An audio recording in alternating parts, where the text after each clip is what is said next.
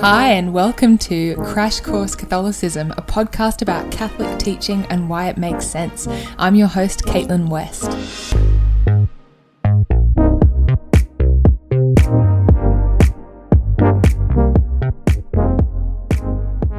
Hello and welcome to this episode on morality and conscience. So in this episode, we're going to address two questions. First of all, what makes an action right or wrong?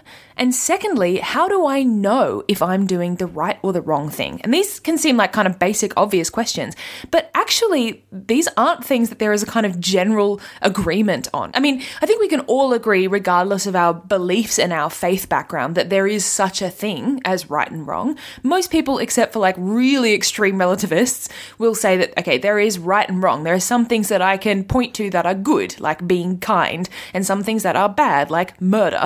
But apart from those really obvious examples, there's often disagreement about what actually is okay and not okay. And we only have to glance at the news or at social media to see that people are super divided on these questions of morality. Another area where we're often sort of divided is on the question of how I know whether or not I'm doing the right thing.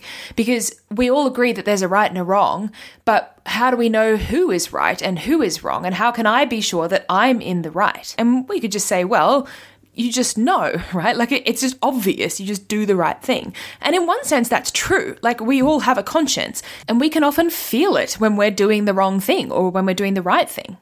But then again, I mean, have you ever witnessed an argument between two people on a moral question? If you have, you've probably noticed that both of those people, more often than not, are totally, utterly convinced that they are in the right and that the other person is in the wrong. So I have a lot of friends who are, morally speaking, both very conservative and very kind of liberal-minded, and you hear the same thing from both of them all the time. And I do it myself, right? You sort of think, how could anyone else possibly think differently? The right course of action is just so obvious.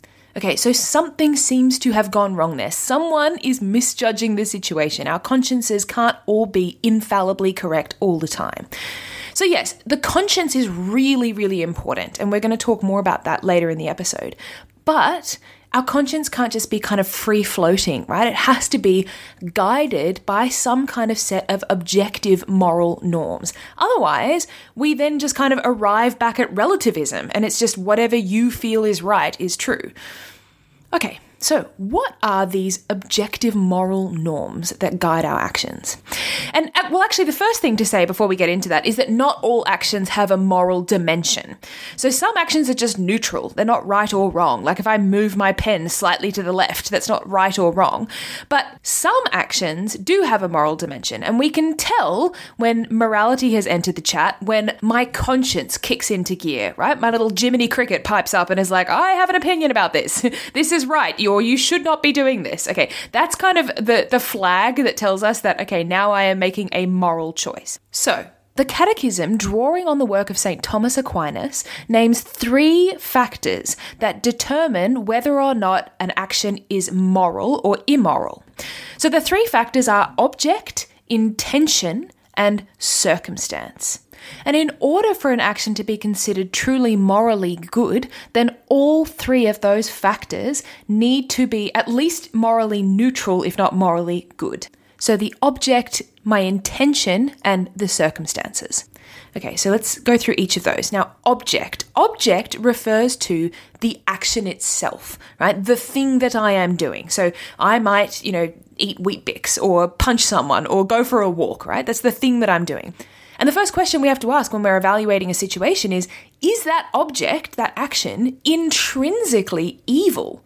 Because if an action is intrinsically evil, then the buck stops there. There is nothing that we can do to turn that action into something good. So for instance, slavery, right? There is no context or intention that would make deliberately enslaving someone an okay thing to do. So for instance, you could never say like, oh yes, well, we've got a woman locked in our basement and we force her to do all the household chores for us without pay, but we only do it because, we really need the help and it's really hard raising kids and, we're very nice to her, right? We treat her really well. No, it does not matter. It doesn't matter what the circumstances are. It doesn't matter why you're doing it. You can't enslave someone. That's always wrong. And actually, this idea of intrinsically evil acts was kind of demonstrated in the 20th century during the Nuremberg trials when a bunch of Nazi soldiers were on trial for committing murder.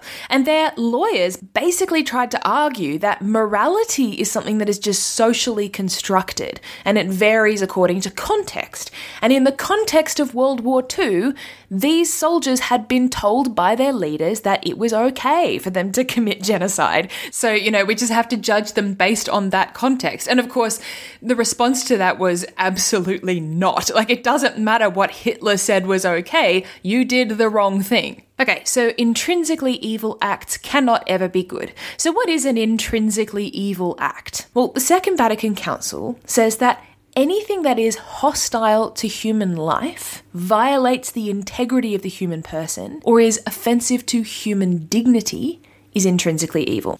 So basically anything that directly violates my right to life or my human dignity is intrinsically evil.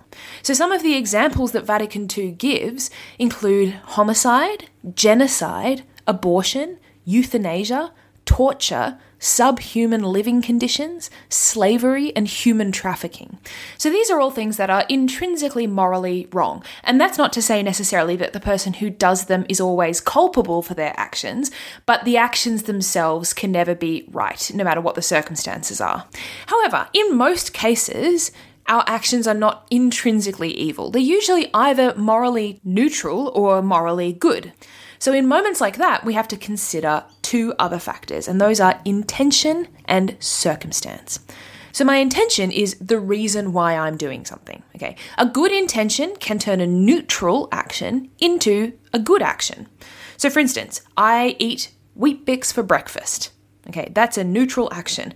But let's say that the reason why I do that is because I know my sister likes cornflakes and I'm leaving the cornflakes for her.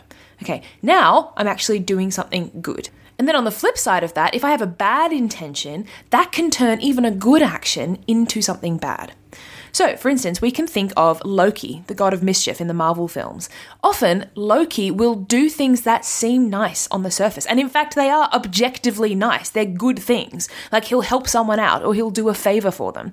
But usually in the end, it turns out that he's actually only doing that nice thing because he's trying to get something for himself. And he usually ends up screwing that person over because he doesn't actually care about them. So his intention is wrong. And in an instance like that, we would look at Loki and say, okay, Loki, you are doing the wrong thing right now. And this is something that Jesus talks about with the Pharisees, right? He talks about how they're all sort of getting around praying and giving alms and doing the right things on the outside, but their intention is all twisted up. They're only doing those things because they want recognition. Okay, so that's intention. And then circumstance. Circumstance is the kind of contextual factors that are framing the thing that you're doing. So for example, let's say that you're driving your car and you come to a crossroads and you can either turn left or you can turn right. Now, objectively speaking, there's no moral right or wrong to that decision. But now let's consider the circumstances, the context. Let's say that today is your mum's birthday and she's having a birthday party and you promised you would be there. Now, if you turn right, you'll end up at the birthday party. But if you turn left, then you'll end up at the pub where all of your mates are hanging out. Okay, now we have more of a sense that there is actually a right or a wrong decision to be made in this particular context. There are also situations where circumstances can turn a good thing into a bad thing. So for instance, it's a good thing to tell people that you love them. But if you stand up at your ex-girlfriend's wedding and start screaming, I love you, when she's in the middle of saying her vows, I'm looking at you, Shrek, then maybe that isn't such a good thing and you should have found a way to say it earlier at a more appropriate time. So, if you have a good or a neutral object, a good intention, and the right circumstances, then what you've got is a morally good action. If one of those three things is bad, then the action cannot be considered truly morally good. Now, there might be situations where one of those three factors isn't necessarily missing or like bad exactly, but it is kind of imperfect. So for instance, say I do something really nice for my friend, like I help her move house, and I do it mainly because I love her and I genuinely want to help her. Okay, I've got a good intention, but there is also a tiny little part of me in the back of my mind that's really hoping that my friend is going to be super grateful and will tell everyone how amazing I am, and then when I die, they'll start my cause for canonization and someone will make a movie about my life. provided that that isn't my primary motivation. It's just something kind of tucked away in the back of my mind, and it's something that I recognize and I say sorry to God for and I sort of bring to God and try to work on and overcome, then that's okay. The action can still be good. It just might be imperfectly good. And actually, this is quite a common scenario. We're human beings, right? So we're a mix of good and bad. And often we do have a mix of good and not so good intentions. And so we always have to sort of bring those weaknesses to God and work on trying to kind of correct our intentions whenever we're trying to do something good. So we shouldn't panic if we realize that, there's something tucked away in there that isn't so good, that doesn't make what I'm doing evil. Okay, so we've talked about the factors that make an action objectively right or wrong. But when I am in the moment, when I have to make a moral choice, how do I decide what's right or wrong? How do I assess the object, intention, and circumstance and decide what I'm going to do? Well, the Catechism describes two things that tend to influence us when we make moral decisions. And those two things are passions and conscience. So the word passions refers basically to our emotions, the kind of movement of our will towards something that we perceive as good or away from something that we perceive as an evil. So the two most fundamental passions are love and hate. And now, we don't just mean like romantic love, and we don't mean like emotional hatred, like I detest you. What we mean by love and hate is merely that movement of the will towards or away from something. And then all of the other passions, like fear and anger and desire, etc., they all spring from those two fundamental motions of the will. Now, passions and emotions, they are not the same thing as conscience. And that is really important to remember. And this is something that I think is almost a bit of a societal problem at the moment, at least in the kind of Anglo-Western world, that we treat our emotions as though they were our conscience, like they are that guiding force that tells us what is right and wrong. So you hear people saying things like, well, as long as you're happy, then you're doing the right thing. Or, just do what your heart is telling you. What does your heart say? Well, that's not necessarily the most helpful way to make moral decisions, because my feelings, first of all, they're completely unreliable, like they change all the time. But as well as that, emotions can only tell me what I want to do. They cannot tell me what I should do. Now, that doesn't mean that the emotions aren't important. It's just that we have to understand what their role actually is, what they are supposed to do in that process of making a moral decision. So the Catechism talks about how the emotions are like a passage between the senses and the mind. So my senses react to the world around me. I can see and touch and smell a chocolate cake. And in response to that sensory experience, my passions react. So then I desire to eat the chocolate cake. And then there's a third step after that, right? That desire then has to be brought to the intellect, to the mind. And then I have to assess the situation. I have to decide, does that cake belong to me? Is it good for me? Should I eat it? And that's when I make a deliberate choice. So the Catechism says that the passions incline us to act or not to act, and then our conscience makes a rational decision about whether we should or shouldn't do something. So I think I might have mentioned before a book that I really love called The Mill on the Floss by George Eliot, and there's this fantastic bit in the book, fantastic. I've been watching the first season of Doctor Who, the Christopher Eccleston season of Doctor Who, and I keep finding myself going, fantastic all the time. Okay, so there's this bit in the book where the guy and the girl have fallen in love, and this guy is trying to convince the girl to run away with him, but actually they're both engaged to other people, so it's really not a good idea for them to run away together. And then the conversation that they have is really interesting because it's like a dialogue between the passions, the emotions, and the conscience. So it goes like this. The guy, Stephen, he says to Maggie, if you loved me as I love you, we should throw everything else to the winds for the sake of belonging to each other. We should break all of these mistaken ties that were made in blindness and determine to marry each other. And then Maggie responds with the voice of conscience. She says, I can see one thing quite clearly, that I cannot seek my own happiness by sacrificing others. Love is natural, but surely pity and faithfulness and memory are natural too, and they would live in me still and punish me if I did not obey them. Don't urge me, help me. Help me because I love you. So this dialogue demonstrates the role of the conscience, but also the way that the conscience is in dialogue with the emotions. And the two can be opposed to each other. However, they don't have to be. And in fact, they shouldn't be. And we see this in that last line of Maggie's. She says, "Don't urge me, help me." So she's recognizing that the passions, the emotions, can actually help us to do the right thing if they fall in line with our conscience, if they listen to our conscience. So point 1770 of the Catechism says that moral perfection consists in man's being moved to the good not by his will alone, but also by his sensitive appetite. So basically what this means is that the process of becoming a better person involves my emotions being educated and kind of falling into line with what I know to be true. So this is something you might have experienced before. For instance, when you've developed a good habit. So say that I decide, okay, from now on, I'm going to get up at 6 a.m. and I'm going to get out of bed as soon as my alarm goes off.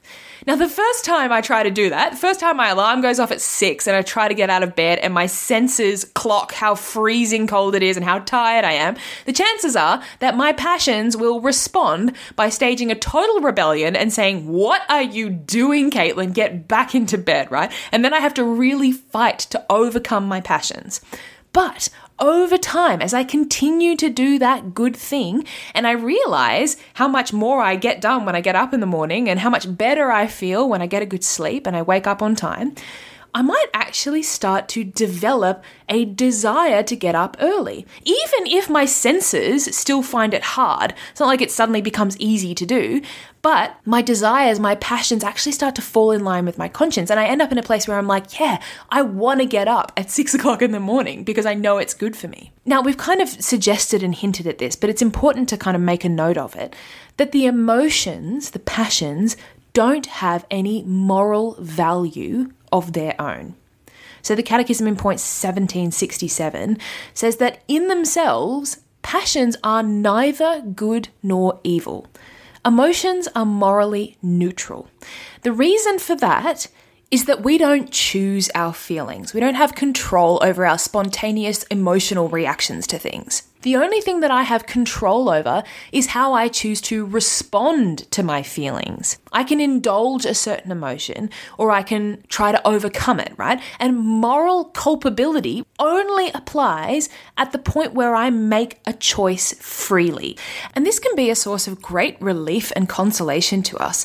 It's something that often comes up in conversations around like romantic or sexual attraction, because sometimes we can fall into the mistaken way of thinking that it's a sin for me to feel attracted to someone. So for instance, say that I realize I'm super attracted to my boss at work, but my boss is married and I cannot be attracted to him. And I might be sitting there beating myself up saying, I'm such a bad person. How could I have let myself do this? Well, actually, if I'm not actively encouraging or accepting or nourishing that emotion, and I'm actually doing everything I can to try to overcome it, then I haven't committed any kind of sin. And the same thing goes for same-sex attraction. This is where the church would be totally in agreement with someone who says it's not a sin to be born gay. The church would say, no, I know, it's not. It's the moral culpability only comes into play once you make a deliberate conscious decision, this is something I am going to pursue. And in fact, if you bring that emotion to God and you use it to draw closer to Him and becomes a springboard for actually growing in virtue, then that passion can actually become something really powerfully good.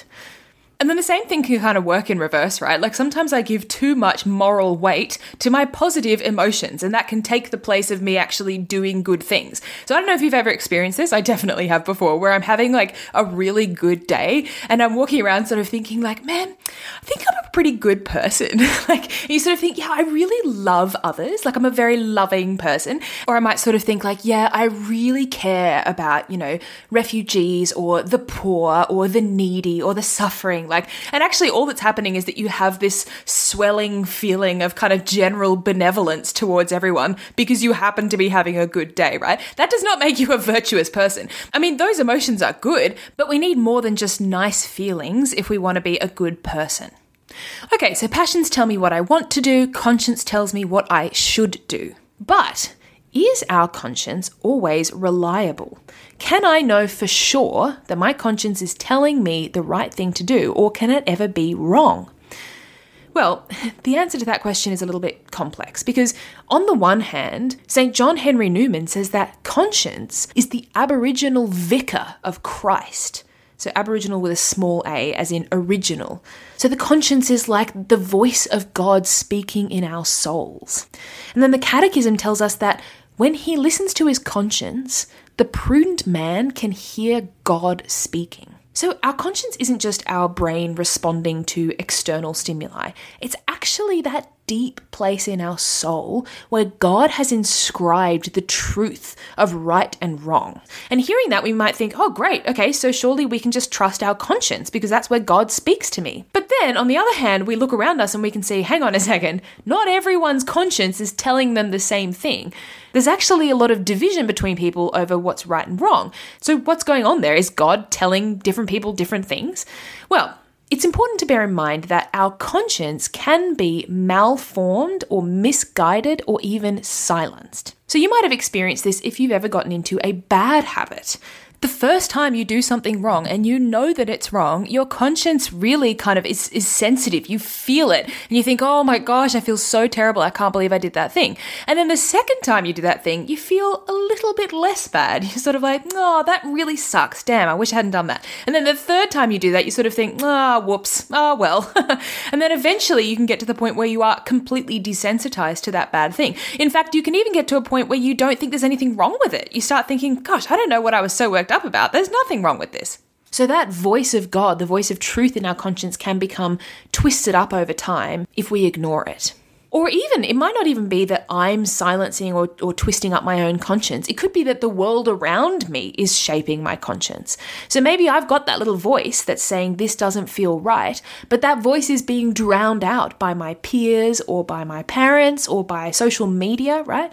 And I can end up in a place where I can't even hear the voice of conscience anymore. And then thirdly, we've already said that sometimes we mistake our emotions for conscience. So one red flag to look out for is when we hear ourselves or other people saying things like, I can't explain why, but I just know that this is the right thing to do. If you can't explain why you think something is right, then there is a good chance that you're letting your passions guide your decision-making rather than your conscience. Okay, so if my conscience can become so kind of malformed, then maybe the best thing to do is just to ignore it entirely and find something outside of myself to guide me, right? Like, I can't trust my conscience, so you just tell me what to do. Well, that's not the solution either, because if we did that, then we would be sacrificing our freedom, and that would be a violation of my human dignity. So, what do we do then? How do we find the balance? Well, let's return to that quote from the Catechism. When he listens to his conscience, the prudent man can hear God speaking. Now, that word prudent is so important. Prudence has to do with wisdom. It's a kind of carefulness, right? Prudence involves spending time thinking deeply, reflecting, seeking answers, talking to people we trust, informing our consciences, praying, bringing our questions to God, figuring out what the church teaches about things, and genuinely asking honestly, okay, what is the truth here? So listening to my conscience doesn't mean just like knee-jerk reacting to things. It means taking that kind of thoughtful, deliberate, honest approach. And if we take that approach, then it's much more likely that we'll end up doing what's right. I will hear the true voice of God in my conscience. So I was in an Uber the other day and my Uber driver was telling me all about how he deliberately only ever watches really superficial movies and TV shows. And he was like, look, I don't want to think deeply. I don't want to have any philosophical thoughts in my head. I don't want to question the way I live my life. I literally just want to watch The Fast and the Furious and be entertained and eat some popcorn and then go to bed. And then it was really interesting because literally in the next sentence, he started talking about how hard and depressing life was. And he was like, you know, we live in a world where we're surrounded by idiots and people don't know what they're doing, and that's really depressing. And I was listening to that, just sort of thinking, God, it's really interesting to me that you just put those two things side by side. Like, you've started by saying that you refuse to reflect on your own life, and yet you're so sure that you're in the right and that everyone else is an idiot. Like, how do you know that you're not the one who's in the wrong? And to be honest, I don't think that this guy was that unusual in his approach. I think this is fairly common among, like, especially millennials and Gen Z, to have that kind of unreflective knee-jerk reaction to the world. And it's something for us all to be aware of. The Second Vatican Council says that conscience is man's most secret core and his sanctuary. And I find that a really helpful image, that when we make moral decisions, we actually need to reach down deep into that inner sanctuary, rather than just sort of grabbing at the stuff that's sort of floating around on the surface. And the Catechism in point 1789 gives us 3 kind of rules for life that can be really helpful when we're making moral choices, and that should always guide our moral decisions. The first rule is that we can never do evil so that good may come of it. In other words, the ends don't justify the means. The second rule is the golden rule, that whatever I want other people to do to me, that's what I should do to them. And then the third rule is that we always have to show respect for our neighbour and his conscience. So in other words, we should respect the dignity and the freedom of the people around us. So those are some really good, helpful kind of guides that we can use when we're sort of sitting in that inner sanctuary, that place of conscience. Now, the Catechism in point 1790 says that a human being must always obey the certain judgment of his conscience. If he were deliberately to act against it, he would condemn himself. Now, I don't know about you, but I was actually kind of surprised the first time I ever encountered that idea.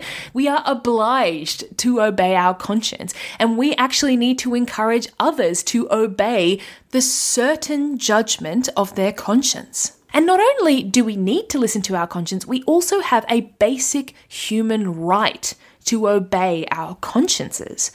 So the Catechism says in point 1782 that man has the right to act in conscience and in freedom, so as personally to make moral choices. Now, this doesn't mean that there should never be any consequences for my actions. It's not like road rules and traffic laws are a violation of my personal freedom. Consequences are one thing, but it's another thing to actively force someone to behave in a certain way, especially when it goes against their conscience. Now, we've just said that our conscience can get stuff wrong. So in one sense, this idea that we're obliged to obey our conscience can sound like a crazy idea. Like, what happens if my conscience tells me to do something wrong? Should I obey it then? Well, here we need to return to an idea that we've kind of been touching on throughout the last couple of episodes, which is the difference between objective right and wrong and personal culpability for doing right or wrong.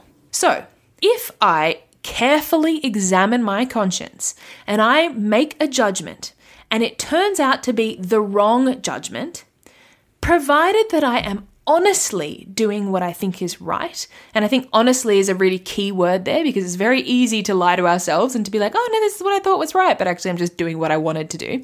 If I'm honestly doing what I think is right, God is not going to hold me accountable for making a genuine mistake. Now, that doesn't mean that the action becomes a good thing, right? The action remains wrong. So we're not relativists. We're not saying that if you think it's right, then it suddenly magically becomes the right thing to do. But we might have what is called invincible ignorance, which means that I didn't know the truth and I also couldn't have known. So this is like the opposite of culpable ignorance, which is what we talked about in the last episode. And it can be really helpful for us to remember when we're trying to discern the right course of action, because sometimes we can get really freaked out about making the right choice and we put this pressure on ourselves, this kind of perfectionism of like, I have to make the right decision, and if I don't, then I'm going to like go to hell. Okay, we have to remember that God is judging my honest, genuine attempt to do good, even if I make a mistake. Now, you might be someone who has listened to this whole episode and thought, well, I actually do all of these things. Like, I genuinely go into that inner sanctuary when I'm making decisions. I have formed my conscience really well. And that is fantastic. That's really good.